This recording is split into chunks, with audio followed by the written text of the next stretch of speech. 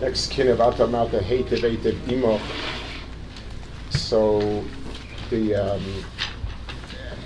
again, if the person just reads it Mikufia, it sounds like it's all about Taina, you promised us this, you promised us this, and so on and so forth.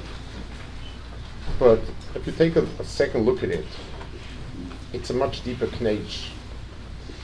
He says, Va'ata mata heitev eitev imach, v'neflinu ani va'amach.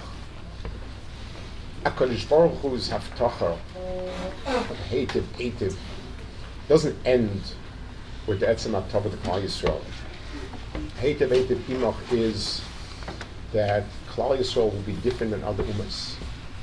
That Klal Yisrael will be nikar, b'tuvasam. And the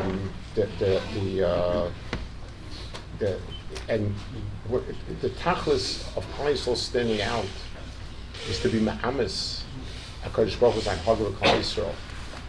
When it's reversed, and umas ha'olam, and like the whole thing is, you said this, and everything else, it comes out the exact opposite.